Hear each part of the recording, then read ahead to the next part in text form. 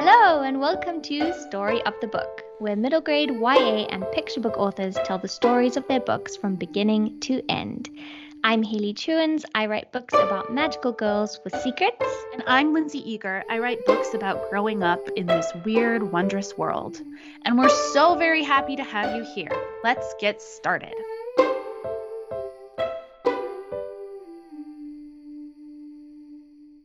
Today on Story of the Book, we're going to be talking to Lindsay Eager.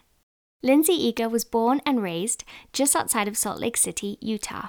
She lives surrounded by mountains with her husband and two wild daughters. She loves sharks, coffee, flannel, winter, rollerblading, baking, running, playing the piano, nonfiction about jungle exploration, and making up stories. Her debut, Hour of the Bees, came out from Candlewick Press to critical acclaim, and her follow-up, Race to the Bottom of the Sea, was named by Booklist as one of the 50 best middle grade books of the century.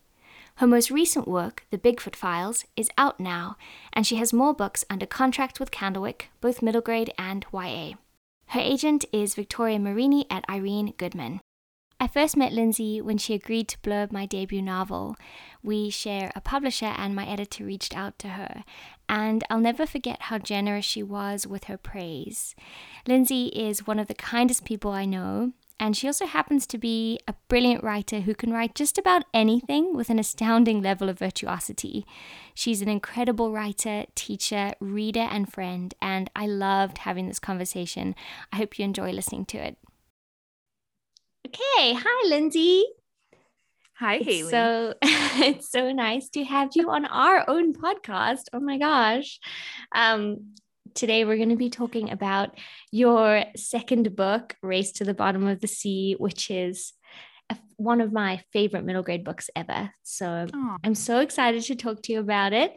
It's such a brilliant piece of writing, piece of art. So yeah, do you want to start with maybe just pitching Race to the Bottom of the Sea for us, just so we know what it's about?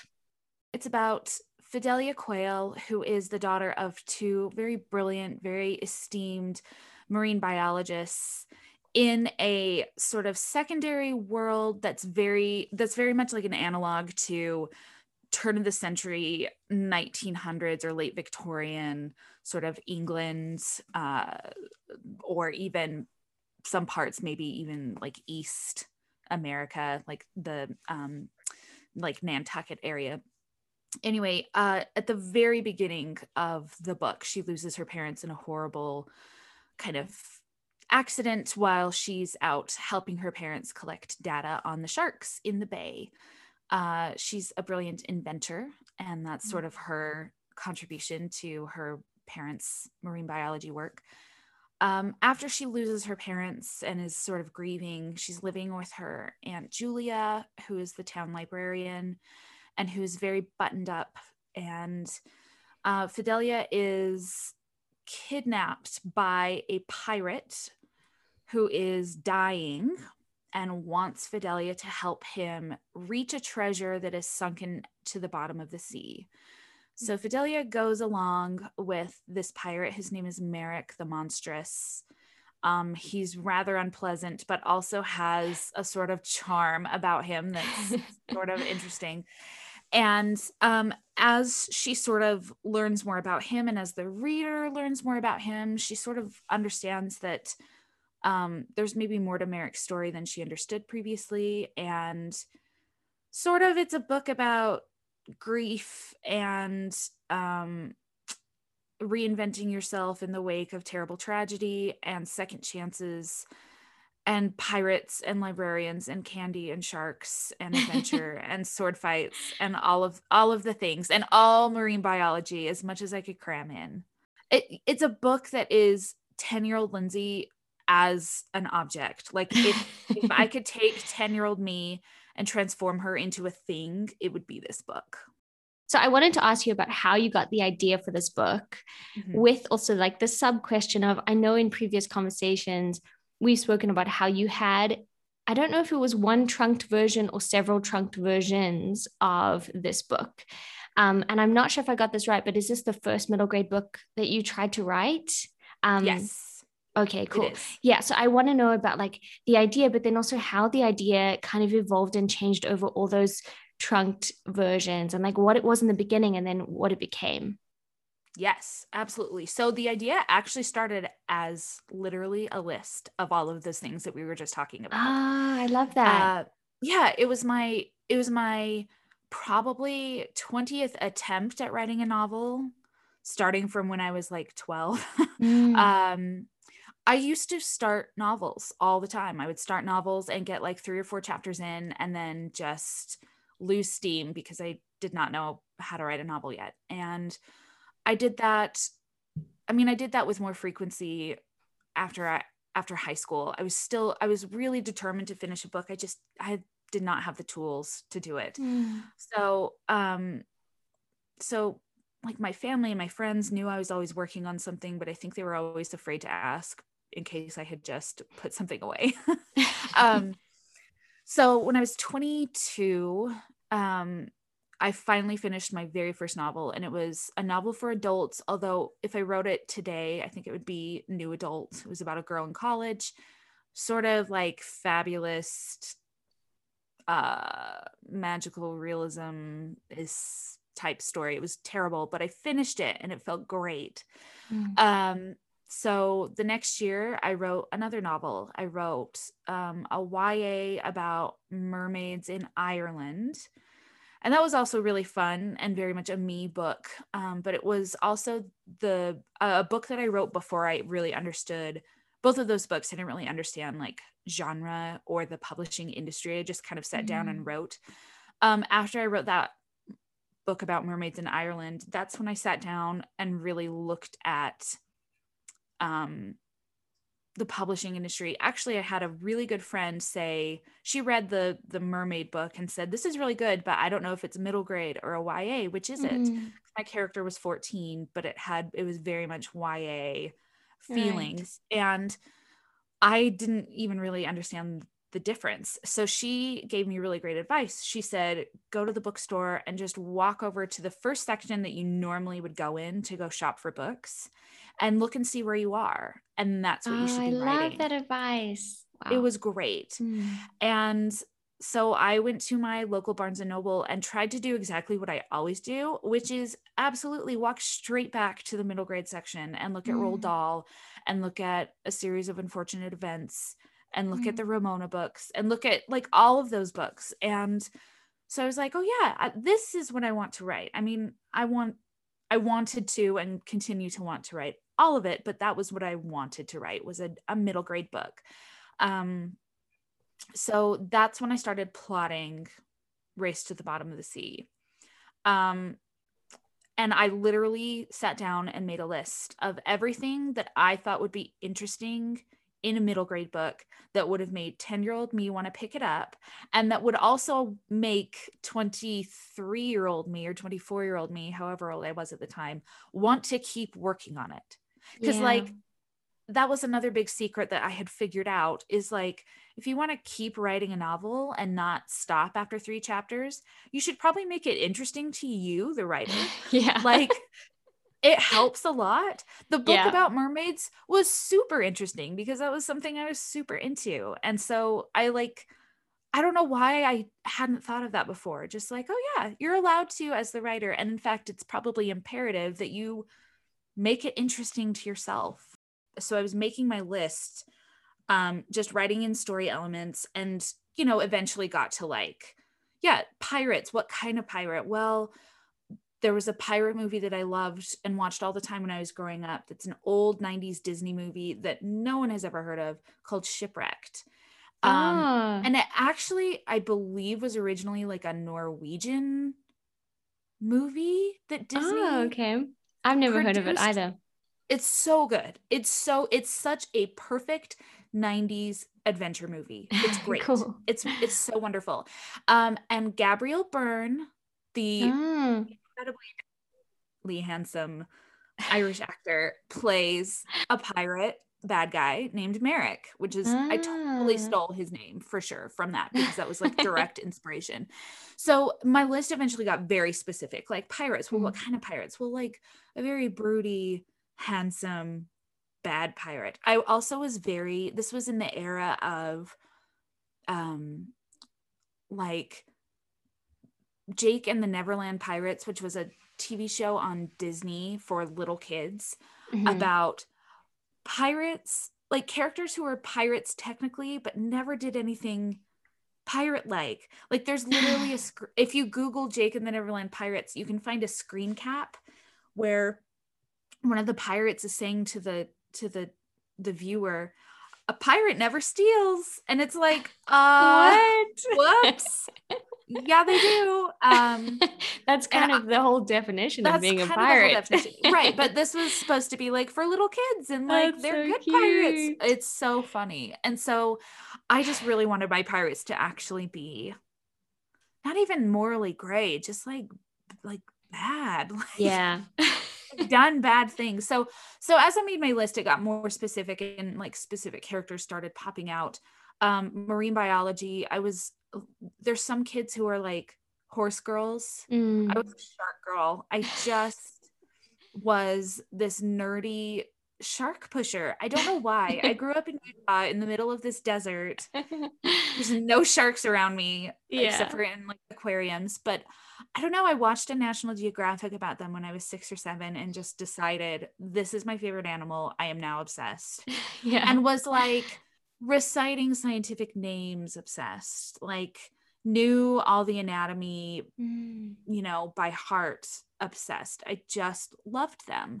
So I knew if I could slip a shark into this book, and not just a shark, but all sorts of underwater creatures, then in the times when writing became hard, at least I would still be writing about a shark. And so it would be interesting that way. Yeah. And I will say the original list was a lot longer because the original draft was basically the plot of like 8 books shoved together. And I'm not exaggerating. Like, okay, some of the things that were in the original draft, I don't know. I got this idea in my head somewhere, and I don't know where this came from, that in order for me to make this book exciting, each chapter should have like its own setting and its own like complete plot. Wow. So it like moved from chapter to chapter and would feel like you were starting over completely in like a new story. Yeah. So originally, Fidelia arrived at an orphanage, which was called Ming and Moon's School for Orphans. There were 2 terrible, like, think the sisters who run the school in A Little Princess. Oh, so no. one who was like tall and skinny and bony and really mean, and one who was like shorter and fatter and kind of nicer. And Ming was an inventor who had all of these like torture devices to punish the children, including this thing that I called a slapatron. Oh that, my like, gosh. I know, like, can you imagine all That's of like this in Mrs. this book? Trunchbull. It kind of was. It totally was. There was also this whole like mystery at an aquarium that they went and solved before Fidelia ever got out into the ocean with pirates. There was at one point she hired a private investigator to find her parents, because in earlier drafts she thought her parents might still be alive. And this private investigator comes out of retirement to find her parents only if she'll reveal the whereabouts of this specific, very exotic bird, because he's a bird watcher. Like, it was so, I kind of love that. But yeah. Well, yeah, like every single element on its own could have been the great spark for a whole other book. I went through so many iterations of this book in like an 18-month period, where I would fast draft it, and then immediately stop and delete a bunch of stuff, and then fast draft it again, more pared down. Yeah. So I did that like between 2011 and 2013. Yeah. Until I finally had sort of slimmed it down to the basic storyline that you see today in the book. You put it away for a while, right? Or I did did. I you? did. I did that in 2013. I put it away in Yeah. June of 2013. Um, because I had just hit the point where I wasn't a good enough writer yet, and it was just time to work on something Mm, else. yeah. Well, I think I it's so re wise to recognize that, to be able to go, oh, okay, I really want to still write this, but maybe I'm not the writer I need to be to write it now. Like maybe I'm Yeah. not the writer that I need to be yet. And like putting it away with the hope or the trust that you can come back when you've developed your craft a little bit more. Yeah, and I Yeah. for sure did not think of it like that at the time. It felt like felt like such a waste of time. Like it felt like I had Yeah. invested all of this time. And it Mm. especially hurt too because I felt like I told so many people I was working on this book with the pirates and the Mm. sharks. And so then I would have people ask, like, well, did you ever finish it? And to be like, kind of, Oh but no, no. not Yeah. yet. I really thought that would be my debut. I just thought it was the perfect book to, I don't know, launch me. It was just, and it was so affirming of my identity too, as like this nerdy but emotional, bookish but also like dramatic person. Mm. So it did kind of feel, I don't know, there were lots of layers to putting that away. And of course has a super happy ending because I put it Mm. away, wrote Yeah. Hour of the Bees, um, got representation with Hour of the Bees, and sold Hour of the Bees and a second untitled book in a 2-book deal to my editor at Candlewick. And when my editor said, okay, let's talk about book 2, what's it going to be? I said, well, of course it's going to be Pirate Book. Yeah. Of course it is. So it did get published after all. Was drafting and revising kind of melded together then when your editor said to you, you know, what's book 2, and then you're like, no, I've got this pirate book that I really want to work on. Mm-hmm. Did you draft it from scratch, or were you kind of diving in and revising and redrafting some sections? I'd love to hear about that.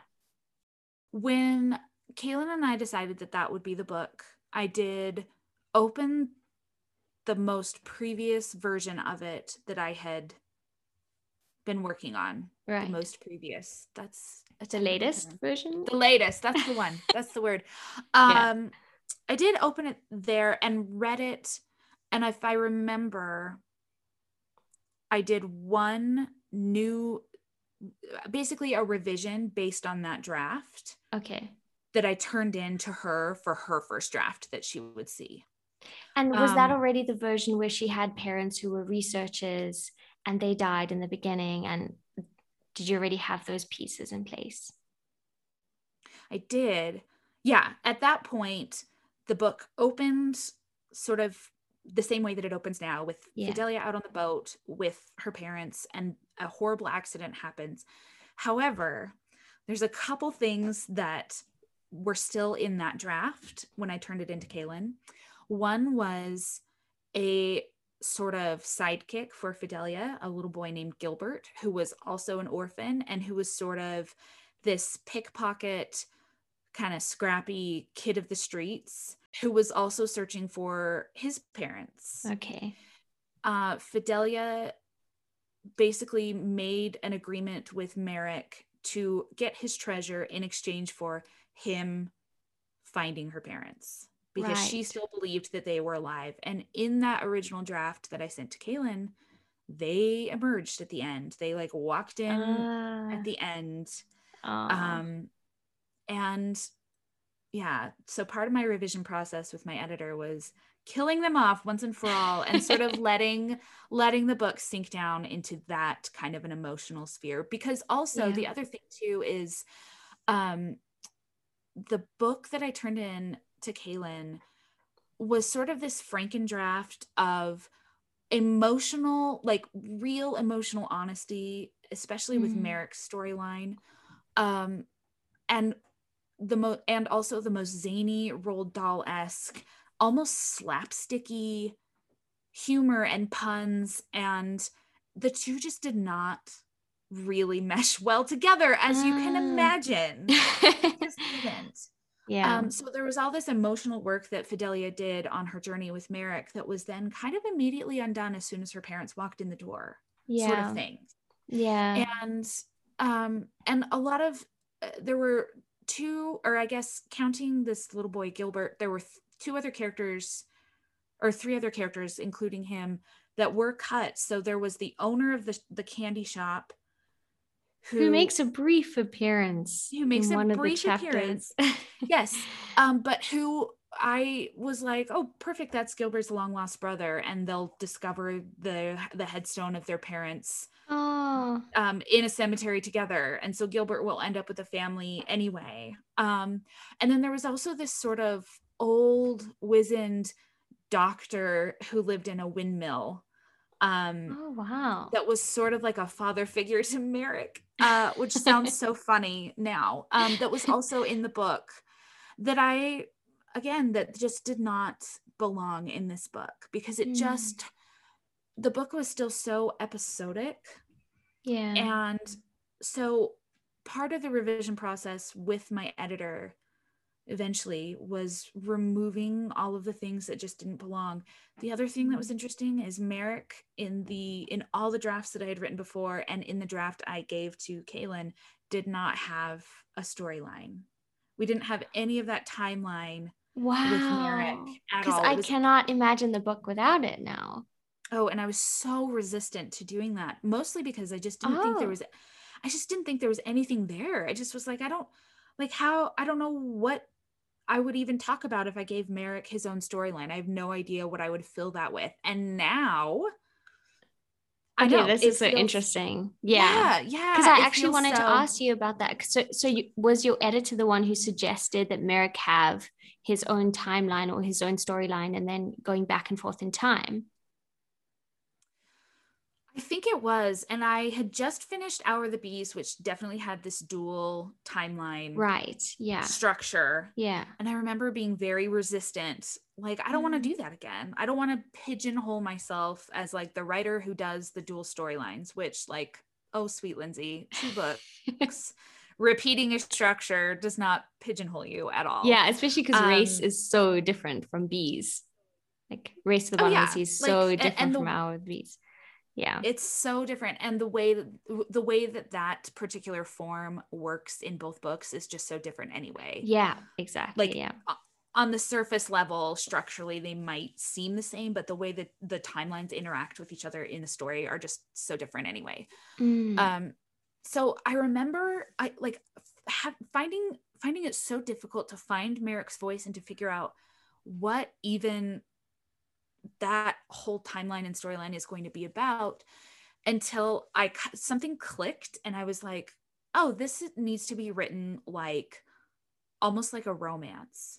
Yeah. Because part of Race to the Bottom of the Sea is this romantic plot line between Merrick and someone else in the book. I don't know if I should Are we gonna spoil that. it?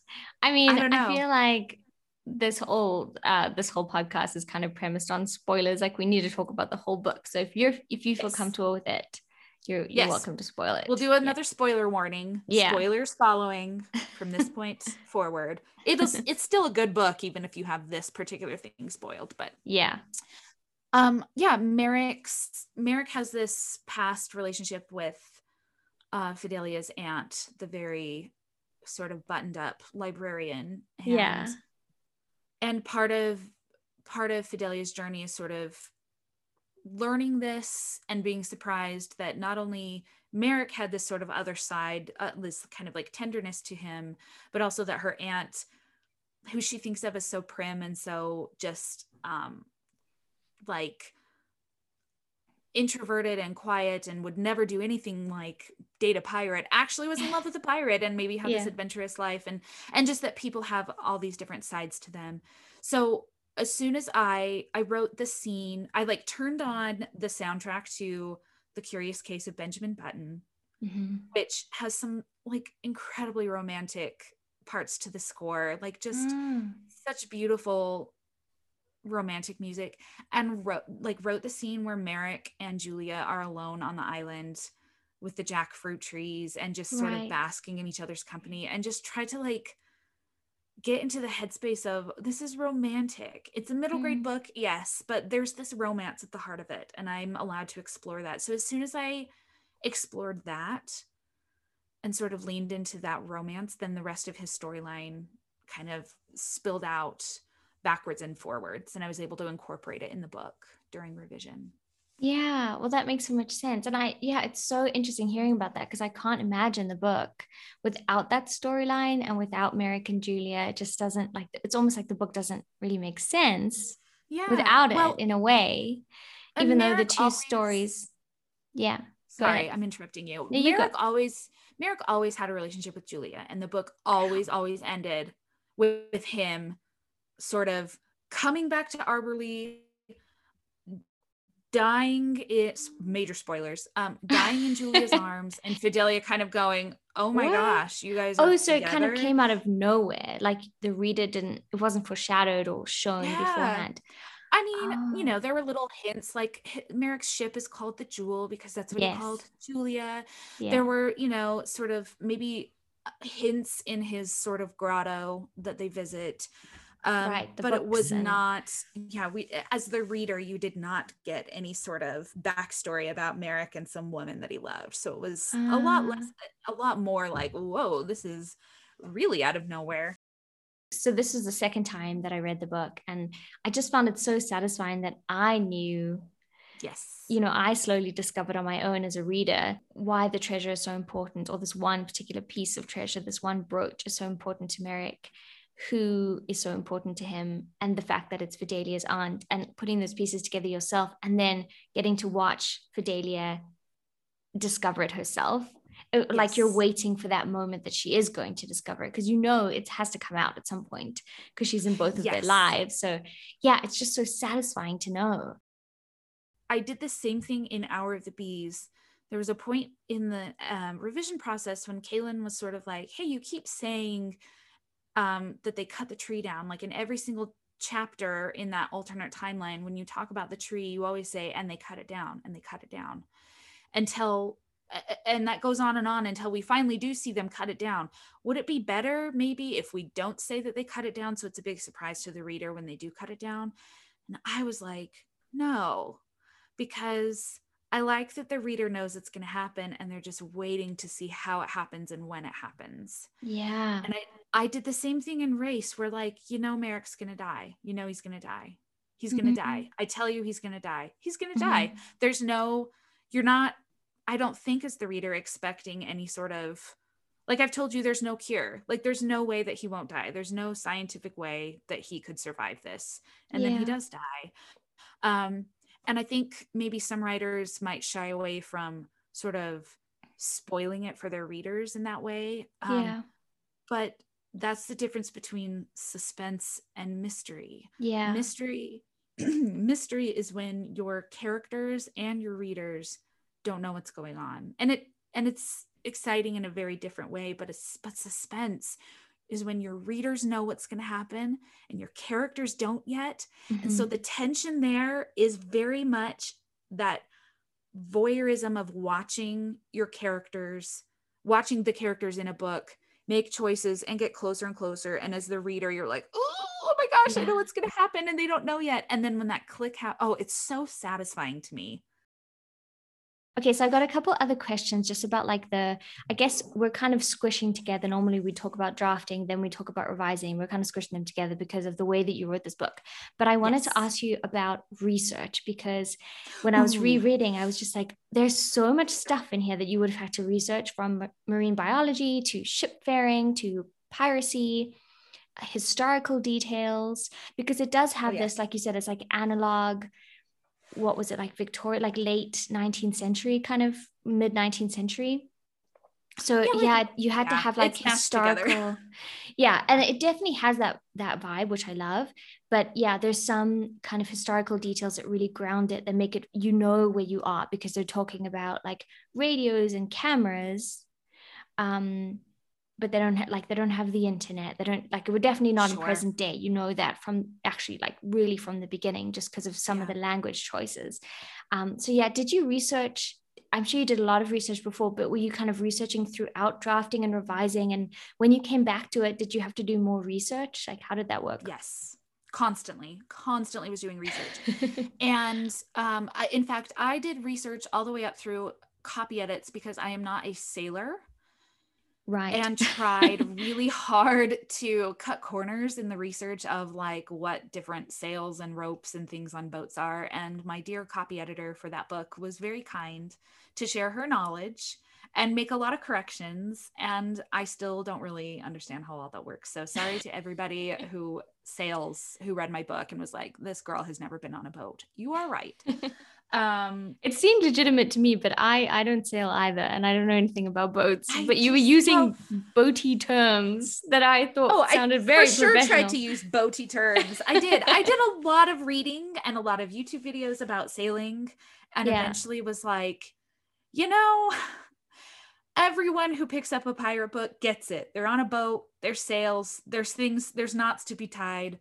I just, There are please, masts, there are there's sails. mass, help me, readers, just go with me, just pretend I know what I'm talking about. Yeah. um because I do put a lot of trust in my readers that way, to just kind of get what I'm trying to get, like get what I'm saying.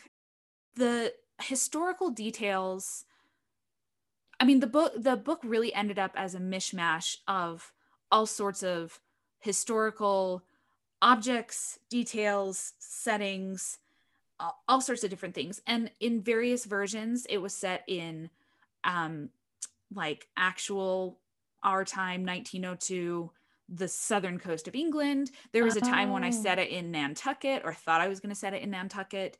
And I was going to do even more of like a Moby Dick retelling, like wind right. that into this. So it ended up as this really weird mishmash. And I remember a specific conversation with my editor at one point who was like, I don't know if I understand, because there's pinafores.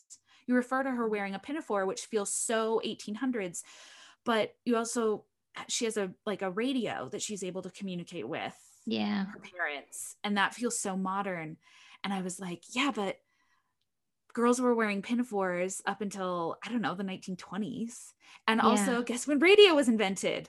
The late 1800s. So like actually historically, yeah, there were times when pinafores and radios and cameras would have overlapped, Overlapped. for Yeah. sure. We just don't think of it like that. So part of the research and part of the creating the world was really deciding, how much do I want to push back against readers' interpretations of history and go with what Mm. actually happened, and how much do I want to like not make it difficult for them to feel grounded.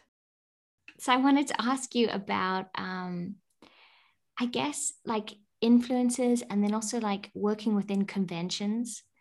Because I think this is something that Ooh, maybe a lot of people struggle with in terms of like you know that you're writing a pirate story, or you know that you're writing like yes. an orphan story or a child, like I at one point, I don't have the page here, at one point I wrote down all the genres that you kind of have in this book, and there's so many, like the romance story, the pirate story, the pirate adventure story, the kind of lost treasure story, the Yes. child genius story, because Fidelia can like invent crazy like inventions, like she's really really clever. And there are a couple others. Oh, the grief story, like the story Yeah. about losing someone. Um, and so that's really interesting to me. But then it's interesting, I guess, if you know it, because it's conscious on your part. You're like, I love pirate stories. I want to write a pirate story. So how do Yeah. you do that in a way that feels so fresh and like you're not just going back to the same cliches that all pirate stories kind of have, but at the same time, you're writing a pirate story, so you want to have some of those quote unquote cliches or those conventions, as I would call them. So, yeah, I'd love to hear about how you navigated that. Yeah, I think that is something that comes really naturally to me, Mm, because when I think about all the projects that I have worked on and want to work on, a lot of them stem from, I really love this kind of story, I want to write my own version of it, or what would a Lindsay pirate book look like, or what would a Lindsay right. adventure book look like, or whatever. um so absolutely, this started this is and was at its heart a pirate book, a pirate adventure book. That is the main convention that when I thought about this book, I just like fell back on every pirate book and movie that I've ever loved. Treasure Island, Muppet Treasure Island, Pirates of the Caribbean, Shipwrecked, like I mentioned before, Kidnapped by Robert Louis Stevenson, which is he's the same guy who wrote Treasure Island, and it's another great adventure seafaring sort of book. I don't know at what point I start leaping off away from conventions and start doing it sort of my own way. But I will say I feel like I am interested in the conventions within the conventions that maybe aren't always talked about. Like in a pirate story, the relationship between all the different pirate crews and the friendships that are there, instead of just betrayals and backstabbing and mutiny, I tended to think of, I just really liked the thought of like pure camaraderie and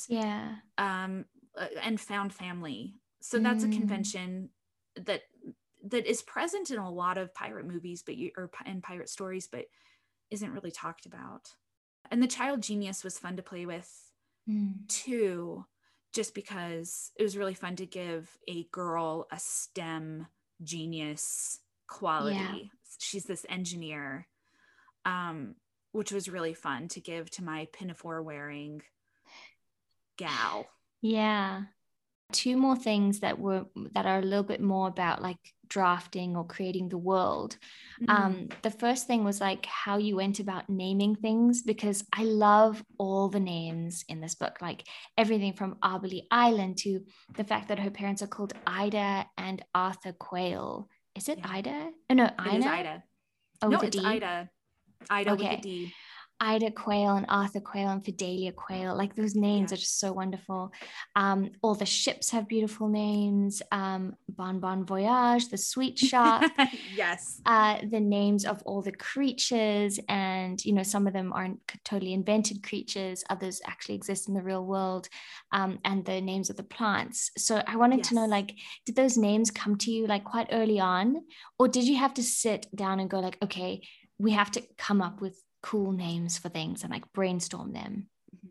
So I always make lists of, if I know that there's going to be a lot of pirate ships or plants or characters that need certain names, I always make lists ahead of time. Okay. So, and actually it really helps not just in my world building, but actually in the storytelling. If I have a list of a bunch of different plant names that sound cool, and maybe I only need one or two plants to actually be named, but now I have like a list of 10 and I can kind of see how they work together.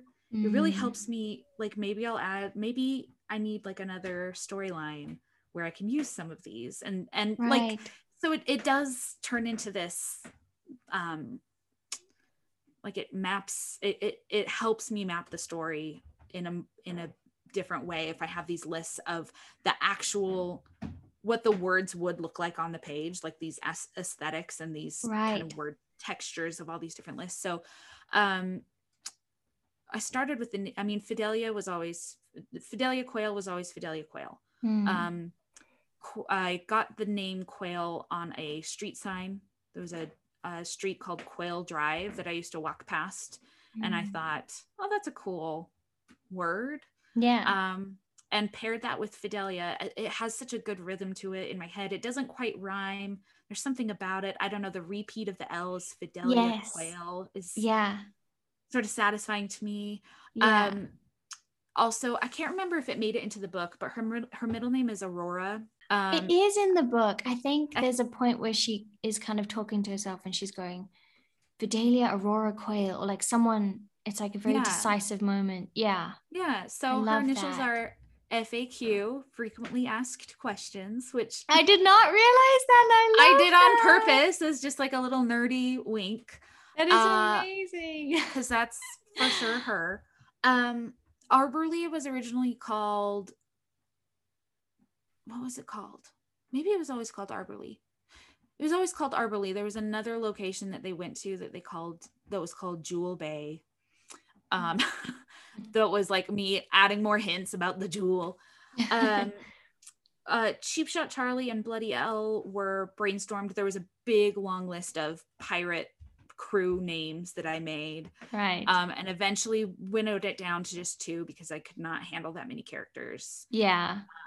And chose the 2 best, Cheap Shot Charlie and Bloody Elle. They're so great. Thank you. And the candy, all the candy, I sat and made a list of all the candy. Like literally it was like, ooh, today my job is to name all this candy. And so there's Choco Glomps and Kaleido Rainbow Figs and all of these different ones. Fizz something, I can't remember all of them now, but so yeah, that is still how I do things. If I know there's going to be a bunch of things that need to be named, I try to do it before I start drafting so I have that list already prepared. Right. Because if I have to go onto the internet or if I have to pause and think of the perfect name, I am going to get lost down a rabbit hole. Right. So I try to prep for drafting with those lists. And it's such a fun time in the process for me to like put on music and just fill up a notebook with all of these things. I was going to say Ida was my great grandma's name, so I used that. Oh, and I love that. I can't remember where. I don't know where I got Arthur from. It just seemed to fit. But so yeah, it's a blend of what looks and sounds good to me, and also just things from my own life that I can weave in and make it seem more fantastical. Yeah, because I know we've spoken before in just our numerous conversations about language and texture and like the texture that specific words add to a world, and how world building is, of course, it's about like the map or like the bird's eye view of what does this world look like, but it also comes down to like the names of, what do they call their stew, or what do they, when they say like, oh my gosh, do they say oh my gosh, or do they say something else? Like if they have an exclamation of horror or joy. That's such an important part of world building. And I totally agree. That's like one of my favorite things, is just sitting down and like exploring and brainstorming and writing just lists of words, because a list is so much easier to write than a story or a scene. Yes. But then once you have that list, if you're in that headspace to create a story can pop out at you. I mean, that's literally what happened with this book. I think also coming off of Hour of the Bees, or even coming off of like when I originally drafted this, coming off of 2 very contemporary set books, which those other novels that I had written were, I was just so anxious to do some real beautiful, fantastical naming of things. Yeah. You don't really get a chance to do that in a contemporary set, even a fantasy set in a contemporary world. So I went like whole hog with this. I was like, everything that can have a special name is going to have it. Everything that can be, I mean, they don't just eat soup, they eat turtle soup, and they don't just they don't just go to a store, it's a candy shop, and like everything has to be just have its own special detail. It sounds like lists are a huge part of your process in terms of, well, especially for this book, in terms of brainstorming the plot and then like the world building and everything. And also love the idea that that maybe for writers who love world building but struggle with plot, that actually you can lean into that and kind of get your plot to spring out of world building. As long as you don't kind of get stuck in just world building and not want to actually draft the book, which I think a lot of people do kind of get stuck in that cul-de-sac of like, but I like just writing lists of things and not actually writing the scenes. You can allow that. Yeah, you can kind of look at your world building list and go, okay, what kind of plot could come out of a book that has these details?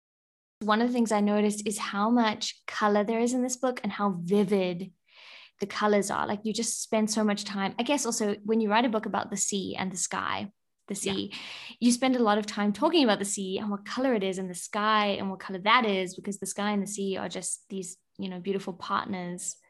And there's so many beautiful sunrises and sunsets, but then also the colors of the flora and fauna, the colors of, even like the color of the chum.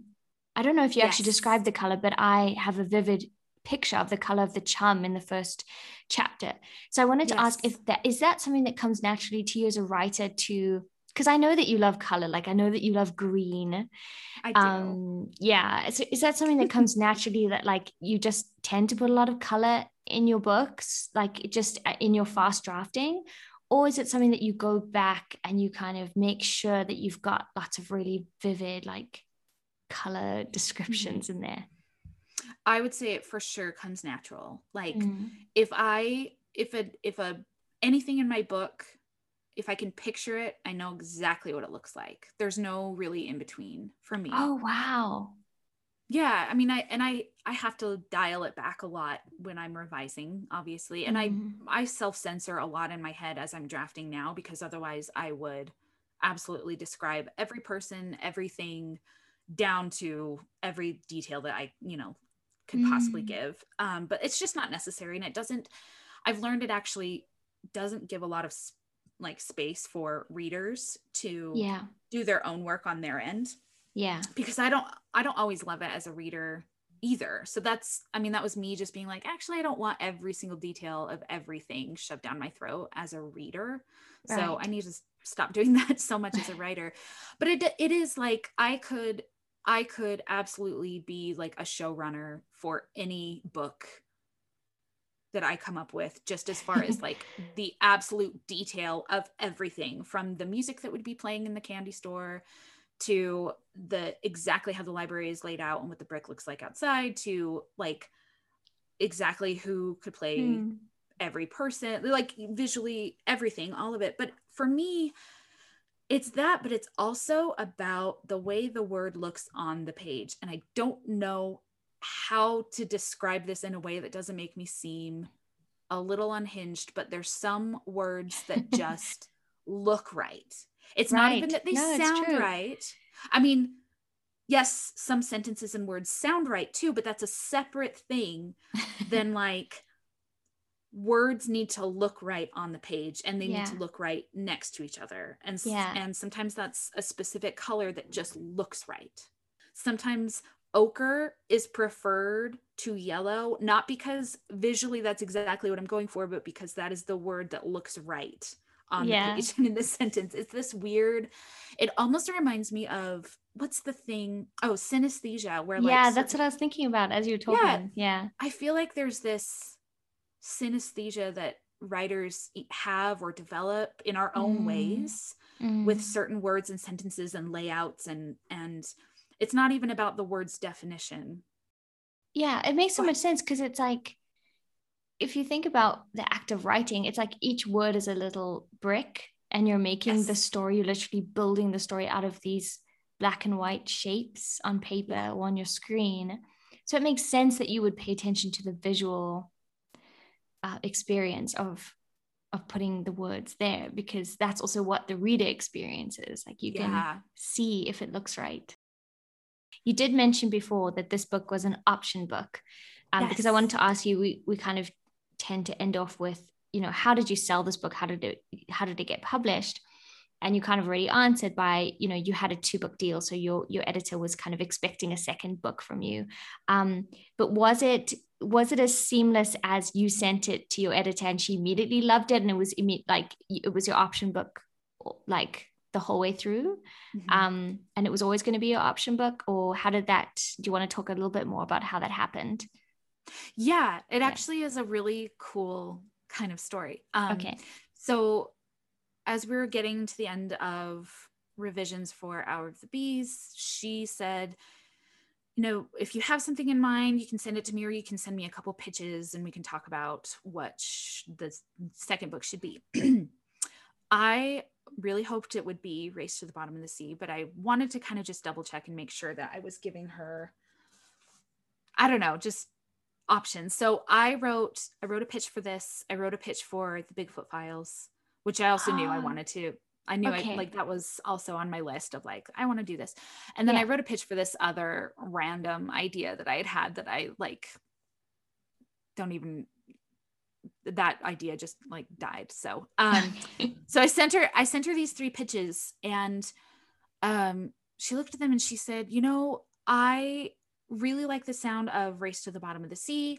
I also really like the sound of the Bigfoot Files. But I do remember you had said on Twitter for years that you were working on this book called Pirate Book. What's Pirate Book, and could we possibly publish Pirate Book? And is there, I just want to give you a chance to get Pirate Book published, because I know it was so important to you for so long, because she had done her stalking before she offered, that's so to buy sweet. my books. And she said, Race to the Bottom of the Sea has a pirate in it. Is this gonna override the other pirate book? Like, I want to make sure you have a chance with this pirate book. So I emailed her and was like, this is Pirate Book. It's the same book. And I love that. Yeah, which was just really, I mean, that's very much how my editor is. And I'm so lucky to have her, that she really does want me to work on passion projects if I can. And the other thing that was interesting about that whole process of choosing an option book is I had said to her, the Bigfoot Files is a lot more like Hour of the Bees in tone. It is the kind of follow-up book that would make a lot of sense. It's contemporary magic, woven into, just like everyday life. Tonally, it's going to be a lot more similar, whereas Race to the Bottom of the Sea is like this totally different direction. Yeah. And might be harder to just follow up, just like, marketing. Like, how do you, I don't know. Like your brand, your brand as an author. Exactly. Yeah. That's exactly it. So she was very wise and said, I thought about that too. And because I already know you want to write so many different things and in so many genres, and that your brand is going to be kind of eclectic, I think we should purposefully do something very different from Bees right away, so you don't get pigeonholed. Wow. With 2 books in a row. Yeah. Yes. Makes so much sense. Yeah, which was really, really smart. And, that's something that over the years, I always feel like I should probably think about my author brand more, and I just care less about it the more because I just don't even know at this point. And I also, I know the easiest definition of a brand is what you're already doing, but on purpose, right? Right. So, I love that. Yeah, which I do like. And, so when I do care about my brand, which is on and off, that's what I try to do, what I'm already doing and what I already like, but on purpose and with some intention. But I don't really care anymore about all the different genres and the lineup and what order but that really was started with Kaylin, who just sort of said, it's fine. Let's give them something completely unexpected, so they know to expect the unexpected from you every single time. I was going to say, like, your brand is that you have no brand. People never know what they're going to get. But it's also great at the same time, my sales record and my Well, also at the same time, but like, as I said that, as it was coming out of my mouth, I was also thinking that's not really true though, because you know what you're going to get with a Lindsay Eager book. Sure. Like, it might be a pirate story, or it might be a mother-daughter story, or like, this, like love story for the ages. But you know what you're going to get. You're going to get amazing writing. You're going to get vivid setting. You're going to get like really complicated, complex relationships. And that is your brand, is your talent. And like your craft really, I think, is your brand, which is awesome. Somebody, allow me to just like brag for just a second. Please do.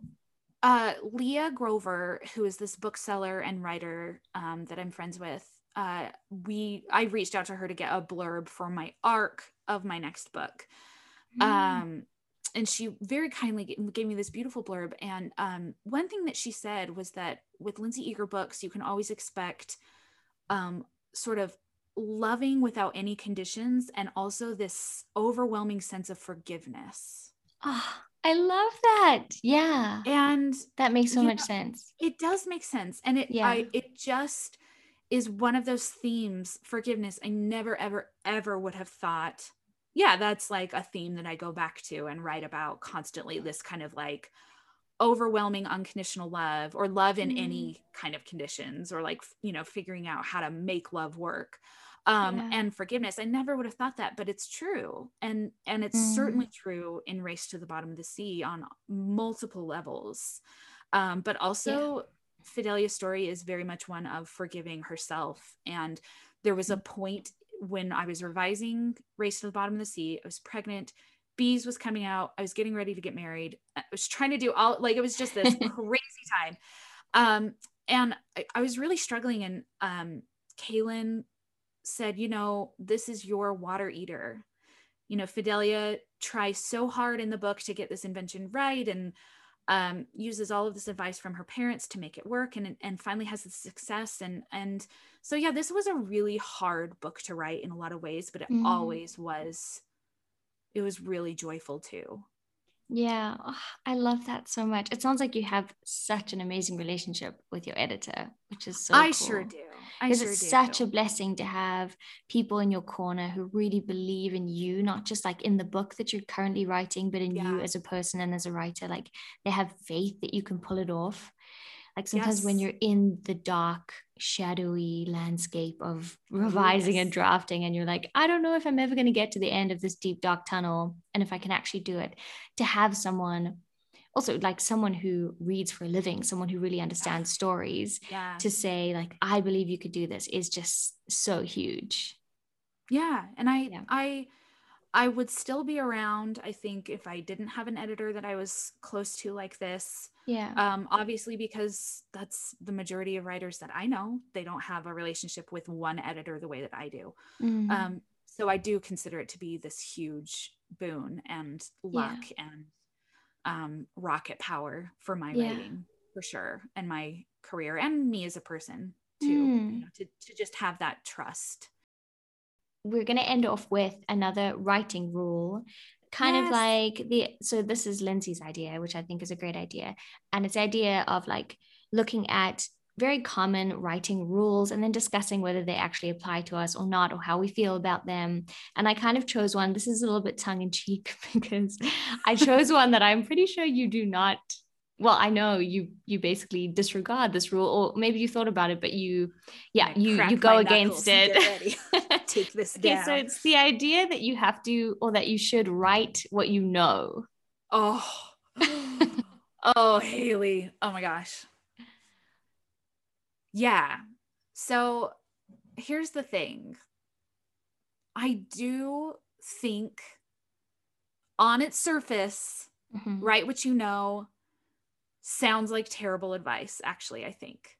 Because, well, here's the thing, it's that word know. What does that mean? Write Yeah. what you know in what way? Write Yeah. what you are already an expert in. Write only the experience that you have specifically lived. So you can No, only write about a Mormon girl living in Utah. right. Exactly. I'm only allowed to write about oldest sisters. I should only write about, or even now, like I should only write about what it means to be like a mom who works from home. Like it just, Yeah. so, but actually write what you know. If you take that word know to mean more than just what you are book smart about or what you specifically have gathered experience about, then it becomes like so true. Because write what you know. Like, what do I know? Well, I know that, like, ever since I was really little, I've loved books and words, and that adventure stories are transportative and make me cry with longing, even Mm. though, like, am I strong enough to hold a sword? No. So, like, what else do I know? I know that children's literature is magic, and I know that, like, so I know all of these things. So those are the Mm. things that I will write. Yeah. Yeah. I love Um, that. Yeah. write what you know. And even like sometimes people say like write, like there's other variations of that too that I think all can be true, but none of them are prescriptive. Like write what you're afraid of, or write what scares you, Mm. or write what you're curious about. Mm. Like those are all really good offshoots of it too, but That are also less restrictive, I guess, because you could be curious about sharks, for instance, and exactly. you didn't grow up near the ocean. you know, but you were curious about sharks. You love sharks when you were a kid. Yeah. So yeah. And Um, sometimes like the stuff that you don't know is the stuff that's most like joyful to you or interesting to you. I mean, don't know as in like yes. you haven't experienced it directly, but you want to know about it. You're interested, you're fascinated. Yes. So Yeah. like if I took Write What You Know to be very literal and serious, I would Mm, need to acquire a marine biology degree before I wrote Race to the Bottom of the Sea, which would be a real right. shame Yeah. That would because take a long time. it would take a long time. And I also wonder too if it would remove some of the magic that comes when you're not an expert in something, you're just kind of an armchair curious observer. Yeah. Yeah, yeah. You're an amateur. Like I'll never forget the someone telling me like the word amateur is not it, like people use it as an insult, but all it means is someone, it comes from the Latin to love, like someone who loves something, who does something. Really? Yeah. So Yeah. like someone who does something out of love, not because it's your profession.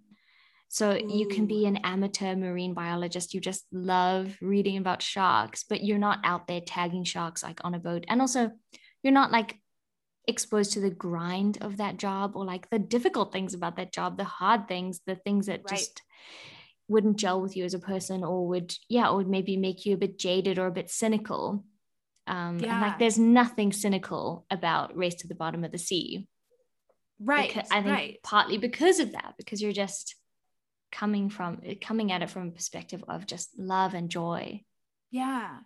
And so in that case, yeah. I'm also reminded while you're talking about that, like one of the reasons why I love being a writer and being a novelist is the ability to become like a short-term expert in something random that I'm curious about for Yeah. the time it takes to write a book and then move on and learn more about Mm. something else and either like just kind of integrate that experience or that knowledge or forget it completely. Yeah. um Just the act of learning is really fun. yeah, the active So learning and the, yeah. and bouncing around from thing to thing and sort of following, just kind of following your nose wherever it's kind of Yeah. leading you. I would so much rather kind of follow my curiosity into 40 different subjects in which I am an amateur over the years Mm. in various stories where I really don't ever have a complete grasp on like the expert level, knowledge that Mm. I would have if I committed to one thing. I would much rather live like that or write like that than sink down into one or two specific fields Yeah. Yeah. and know it. But I think there's one more like, I don't know, take on Write What You Know, which is like your emotional knowledge. Yeah. Like what you're saying about forgive, like always coming back to the idea of forgiveness or the idea of found family. Like Yeah. those are things that, yeah, that you know intimately emotion on an emotional level. Yeah. And Yeah. this is like a weird angle to come at it with, but hopefully it like makes my point. But I'm the oldest Mm-hmm. child, the oldest daughter. It's so so much of my identity is shaped by being the oldest. Absolutely. Right. Like it just Yeah. is. I'm controlling, I'm bossy, I'm in charge, I'm so compassionate. I have a game plan for everything. When I'm with my family, it's me who's figuring out what time we're doing stuff, who's bringing food, whatever it is. Yeah. So and it also has caused, I think, or like helped shape a lot of my anxieties, just because constantly feeling like I need to like be protective and make sure everybody's okay.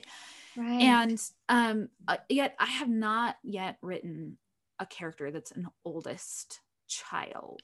I've Oh. written Carolina in Hour of the Bees as the middle child. She has an older sister, Mm. and there's a lot of information about, like, there's a lot of exploration of that. Fidelia and Miranda in Race and Bigfoot are both only children. um Duck in my next middle grade is an orphan, but she's also sort of the youngest in her kind of quote unquote family. Yeah, she's definitely the She's the baby of the baby. group. Yeah. Yeah, and then in Circus Book my main character there is also the baby. And Wow, Lindsay, it's time for you to write I an know, I oldest know. sister book. Seriously, Oldest and sister. it's so funny how I haven't, like, every once in a while I realize that, and I'm like, oh, I'm probably actively avoiding it and just don't realize it, because there's so much emotional truth there and emotional knowledge there that I just have not yet mined. And at the same time, I can see how my perspective and my knowledge as an oldest sister and an oldest child has informed all of these other characters, even though they're only children and youngest children and middle children. So like, am I an expert on being a middle child? No, definitely not. But I have used my emotional knowledge of what that has been like to observe and written at it like that. I mean, anyway, so it's just interesting, write what you know. Yeah, I would almost rephrase it to like, don't worry about writing what you know, just write what you're fascinated about, and also realize that what you know is going to be there. Like whatever you know, it will show up, whether you, if you're the elder sibling and you're writing about the baby, your older sibling view is going to come up, is going to be there on the page. And like all that stuff that you were saying about like returning to themes of forgiveness, returning to themes of finding your place in the world. That's not stuff that you like decide, oh, I'm going to keep writing books about forgiveness. It just comes up because it is what you know, like it's what your heart knows, or what, you know, your unconscious mind knows. Yeah, absolutely. And I think also the phrase could be just changed to write whatever you want. Write whatever you want. I love that. Yeah. Write what you want. And that's something, like I've talked to a lot of writers in the last year, just teaching my classes, and so many writers still are, after all these years of having like a social media place where we can talk about this and encourage each other, so many writers still feel barred by what they feel like they should write about versus what they actually really want to write about or want to write like I really want to write like this. And it comes from a different place for everybody, I think. Like some people are shaking off that MFA guilt or feeling or whatever. Some just have not seen representation of themselves, and so feel like they're, you know, not allowed to do that in that reason, for that reason. But I just can't emphasize enough how important it is for writers to write what they want to write. And like like going back to your list idea and the kind of birthplace of Race to the Bottom of the Sea is like that idea of writing what you love, what brings you so much joy. And like and like I love also the definition of fascination, which there's this writer called Martha Beck that I often come back to because I love her work, and she talks about fascination being sustained attention without effort. And I love that so much. Like if you can read about something, if you can read about sharks or botany or like Victorian corsets, or I don't know, like, or if you read romance novel after romance novel without noticing it. Or like kids books or picture books or whatever it is. If that's the thing that you can, that gives you that sense of sustained attention without effort, then that's what you should write. Don't take it so seriously. Write what you love. Write what you already know. Write what you want to know. And keep coming back to joy. Joy is the thing that really keeps you going. Amen. Well, Lindsay, thank you so much for spending so much time with me and talking about Race to the Bottom of the Sea. I loved reading it again, and it was so fun talking to you about it. All your joy, all your love, all the things that your heart knows in that book. I don't know if I'll ever do it again in the same way. I will absolutely do it again in different ways with other books that will have parts of my heart and my soul and all of that. But I don't know. This was a peak in its own way. It was its own special, special thing. So I feel so lucky that I got to publish it. Yeah. Well, we're so lucky that we get to read it. Thank you. That too.